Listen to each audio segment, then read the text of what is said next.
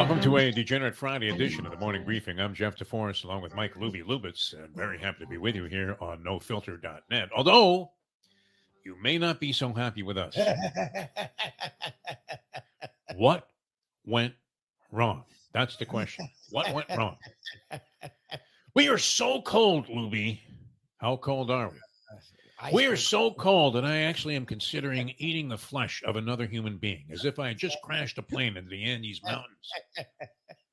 And I'm trying to figure out how to stay alive in the movie by the same name, Alive, which was out many years ago, but is very appropriate if you're gambling and you're treading and walking that sort of Damocles, that razor's edge.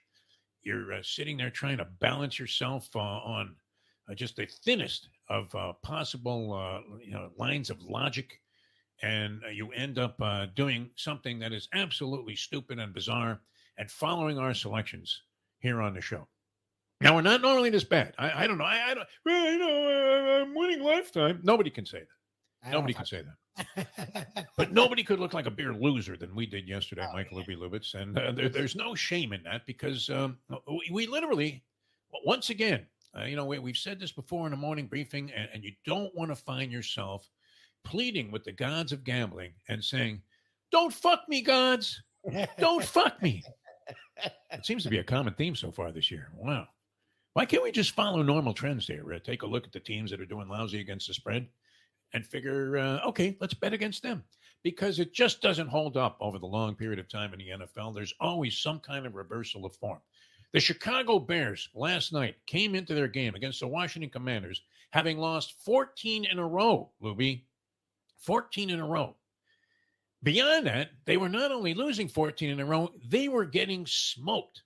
Mm-hmm. There were people in Chicago that thought either Sally Fields or W.C. Fields would be a better choice at quarterback than Justin Fields, who they continue to have some kind of belief in because they decided, hey, well, let's go ahead and trade away the number one overall pick, which might have turned out to be a fortuitous move if they were going to take Bryce Young, because so far he looks like garbage with the Carolina Panthers.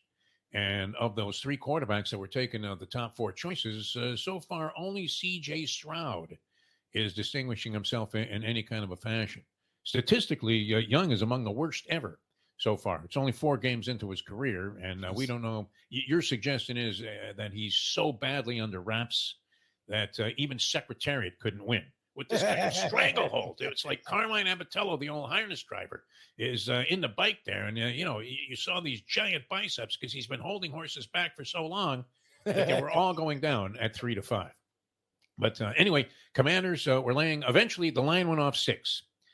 And there are no easy equations, in the National Football League. So you were getting 6 points with the Chicago Bears, who figured to lose this ball game, tried every way possible to lose in the second half after being up 27-3, and they end up getting thrashed. But what was at the root of all this? And we should have seen the signs from the gods of gambling, because what happened earlier in the day? A very dark cloud all of a sudden that was cast upon the Bears faithful as their hero, one of their all-time greats. I mean, up there with Walter Payton and any of the Bears that have stood out over the years. And Urlacher, Dick Butkus checked out. And I was thinking to myself, okay, we gave out the Commanders here. I was tempted to go ahead and support our own selection that we gave our adoring public on NoFilter.net a little bit of a push by putting a couple of bucks on the Commanders as well. And sure enough, we get fucked because Dick Butkus dies on that day. Now you might be thinking, hey, who on the Bears roster even knows who Dick Butkus was? They're probably more familiar with Butkus. They thought, really? Rocky's dog died? They had to Google the guy to figure out who the hell he was. But so maybe that had very little to do with it. Eberflus, is that the coach's name? Eberflus? Eberflus. Flus, yes. At halftime, did he look like he had just walked out of an IRS audit that did not go particularly favorably? What do you mean you're up 27-3, Matt? Did you see what happened last week? Exactly. They were up like 30 points on a just pathetic Denver Bronco team that was desperately searching for their first win, and they spit the bit. They coughed it up. And sure enough, they ended up losing that ball game. And at halftime, the sideline reporter asked Eberfluss, hey, what are you going to do different in the second half? And he said, we're going to pretend it's 0-0, which they may as well have done, because then they went right back into a mode where it looked like they were going to get crushed. Anyway, they win the ball game 40-20, snap a 14-game losing streak. A 14-game losing streak in which they were giving up 33.4 points per game. Ridiculous. Across 14 games. Imagine that. That had to include some incredibly lopsided scores. And we're averaging a defense yielding 400 yards per game.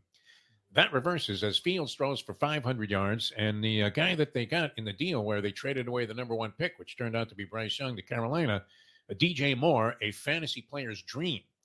As I think he scored like 49 fantasy points last night. Did.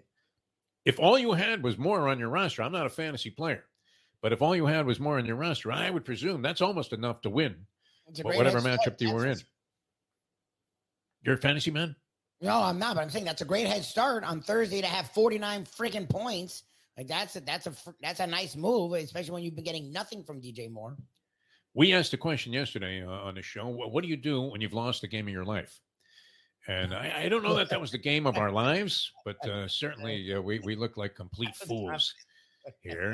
And if you started, am I sort of morphing into, you're probably not familiar. You might be. In the horror movies, there was a character actor a long time ago named Peter Lorre.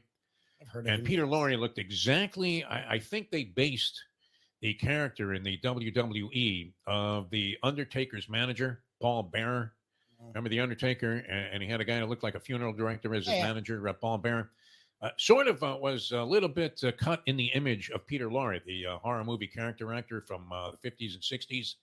And we're starting to look like that a little bit. I looked in the mirror today. I saw Paul fucking Bearer. Anyway, that's not going to stop us, because when you're on a losing streak, I think I'm on a losing streak. I can't get no. Doesn't mean we can't get no more action. Lubie, and we're going to be right back in action today. A couple of college games on the slate, and we talked to some of our handicapping experts. I have all our handicappers plays, by the way. So if you do want to give our audience here their play, since License to Steal is on hold for right now, yes, I have them ready if you do want those. So we're having a few production issues with License to Steal, as in, hey, what do you mean you didn't show up? He's at the track. What are you talking about? Exactly. Got to be kidding me. All right, we do have some selections for this week, and it should be another interesting week. College football. I mean, you have some marquee matchups, and it gets underway tonight in college football. I already had a few games. I guess the next 52 nights, beginning earlier this week, like Wednesday, we'll have some kind of football every single night, because that's the way it rolls right now, and especially, well, I mean, you have the people at FanDuel and DraftKings and all that. They're making the schedule now. I think Emmert, the NCAA commissioner, who probably is as effective as Jose Suleiman was when he was running the World Boxing Council. In fact, we've often asked the question, more crooked organization, World Boxing Council, the NCAA, or I guess you could just look to Congress right now and say, who isn't on the tape? Is everybody grabbing money? I think so. All right, so we had a couple of picks. The professor gave us a couple of picks here of the two Friday games, Kansas State and Oklahoma State. And then Illinois goes against Nebraska. Hard to bet on Nebraska after watching them so far this year. But the professor's recommendation was take the 3.5 points with Nebraska, because Illinois is so bad. Bad, yeah, they've been bad. So bad. And they've lost their quarterback now. And they couldn't score at a Heidi Fleiss pool party. If they walked in with Charlie Sheen, hey, there's Charlie. Exactly. Right? Chicks are all over him, and you're riding shotgun with Charlie Sheen at a pool party where it's nothing but hookers and whores and ladies of the night. Not to condemn the business of prostitution. Let's face it. I think Sister Jean was in that business. God. She's still around, man. I think she's alive. All right. She's still around. I think she threw out like the ceremonial first pitch at a Met game, which may have been the reason for their ruination so far this year. But anyway, yeah, I mean, it was so much ugliness coming from the Illinois offense so far that Nebraska would have to be a play. All right, let's go through it, Lubie, and give the people some of the choices that we've had so far. We talked to two of our favorite handicappers, the professor, who usually is dynamite on college football, although he's coming off a zipperoo, 0-3 last week, kind of just hanging in there, or waiting for him to explode this year. And then World Championship handicapper Mark Lawrence, who, if you are a fan of handicapping and you were looking for information, especially when it relates to numerology and trends, this man's research is impeccable, and he has a website called playbooksports.com. So what do we have for the people out there on nofilter.net as we continue our quest to bury America? Michael Lubitz on this show. He is the professor. We have had him on License to Steal. Yes, he's had an up and down season so far, but again, he's been doing shows with us for over a decade and finishes at worst every year 60%, and usually well higher than that. This week, he dabbles. He's not our other handicapper, only does the dogs. So if you like underdogs, Mark Lawrence is your man. The professor goes all over the place. He likes Washington State and UCLA, the under. He liked it more when it was at 67. It's now down to 60, but he still was a fan of Washington State and UCLA under. Both have really good defenses, and that game is in Los Angeles. Kansas State laying 11 and a hook over Oklahoma State tonight. Nebraska getting 3 and a hook over Illinois tonight.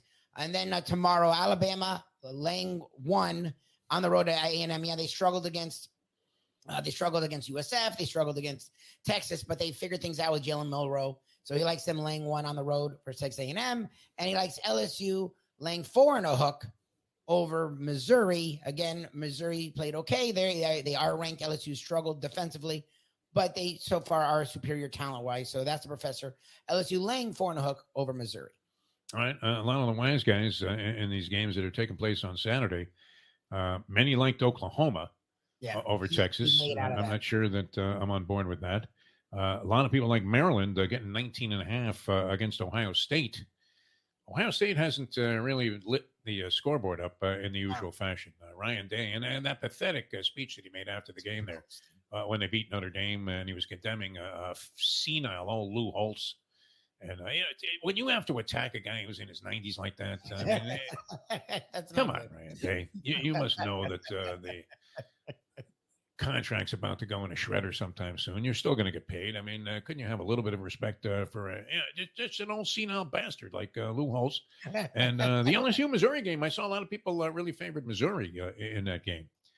There's maybe a bias against Brian Kelly, who finds a way to choke off most of these situations. But yeah, I mean, Professor very much in tune with the other side of that. And saying that, all of those games look to be a little bit fugazi to him, and that especially the LSU game. He liked LSU, the Tigers, over Missouri. All right, Mark Lawrence, playbooksports.com. He had, I think, 4 selections for us, 2 college, 2 pros. Yes. Mark Lawrence, as a dagger in my heart, but I understand where he's coming from. Virginia Tech heads to Tallahassee tomorrow. They are getting 23 and a hook or 24, depending on where your source is. Florida State has been out-yarded the last 2 games. Boston College, they finished abysmally and almost lost. They did come back and beat Clemson, their only lead, in overtime. They were out-yarded in both of those affairs. Mark Lawrence is a trend guy. He is a stat guy. Does not like those stats. Not saying FSU will lose, but saying with those numbers, VT has played better. They are 2-3. He likes Virginia Tech getting 23 and a hook. I think 24 is where he had it over Florida State. Purdue is taking on Iowa. Iowa now without their quarterback, Cade McNamara. He's out for the year. Purdue, he has them getting, I think I've seen it both 2 and a hook or 3, depending on where you're going. Purdue over Iowa. And in the NFL and the pros, Arizona has been a lot more up than people thought. They still don't know what they're going to do with their quarterback situation, but he likes Arizona getting 2 and a hook over Cincinnati, who's been a disaster. Joe Burrow is 100% hurt, but he's toughing it out to his own team's demise. He likes Arizona getting 2 and a hook over the Cincinnati Bengals, and the Jets, again, taking on a horrendous Denver Bronco team. They were game last week versus the Chiefs. He likes the Jets, I think, getting 2 and a hook over the Denver Broncos. All right. If you're looking at the National Football League, so far the Rams have been the darlings of the ATS against the spread. Victory, 1-loss column. The Rams 3-0-1 in the NFC. The Buccaneers are right there at 3-1. Cardinals, as you would expect, considered to be a dog meat team that was going to be tanking the entire year. Yet somehow they've been a surprise and are sitting there at 3-1 against the spread. Cowboys are also 3-1 against the spread, as are surprisingly the 49ers have been covering relatively easily. The Lions also have been a good team to play. The Packers as well. Seahawks 3-1 against the spread. The Dogs of the NFC, the Panthers, who I would have a tendency to bet against every week. I just have been totally unimpressed with the Carolina Panthers, 0-3-1. The Saints, so far, a bitter disappointment. How long before they just leave? Do the Saints play any games across the pond there in London? Because it would be interesting to see if Dennis Allen was left there in England for the second time. I love that these guys. Remember when he was the Raiders coach? They didn't even let him on the team plane there. He's standing outside of Buckingham Palace with a stupid-looking furry hat on his head, still, as he could possibly be, not moving for like 12 hours as he tried to figure out how the fuck am I going to get home. But they've been awful against the spread, the Saints with Dennis Allen. The G-Men who come to Miami, and they'll be in our hometown, a highly coveted ticket. I had many people think that somehow I can magically, like the amazing Kreskin, just pull tickets out of a hat for these games, even though I haven't been involved with the Dolphins organization professionally now for a couple of years. Yeah, wow. Although, we follow them. That line has been just absolutely catapulting its way in the Dolphins' favor from 9 and a hook and now at 12 and a hook. Yeah, I like that. Are the Giants that bad that you can discount them completely, or will they just muster up some dose of self-respect and come in here and not give up the 11 sacks that they did? Daniel Jones has been an atrocity so far for $160 million and a pathetic performance last week where even Brian Daboll, as we said, could you look any angrier than Brian Daboll did as he ran over to his quarterback and told him, you better stop sucking. I tell you, I'm the coach of the year. Exactly. What are you talking about here? 12 and a hook, that's a lot of points to lay in the NFL. I have a tendency to stay out of that. Yeah.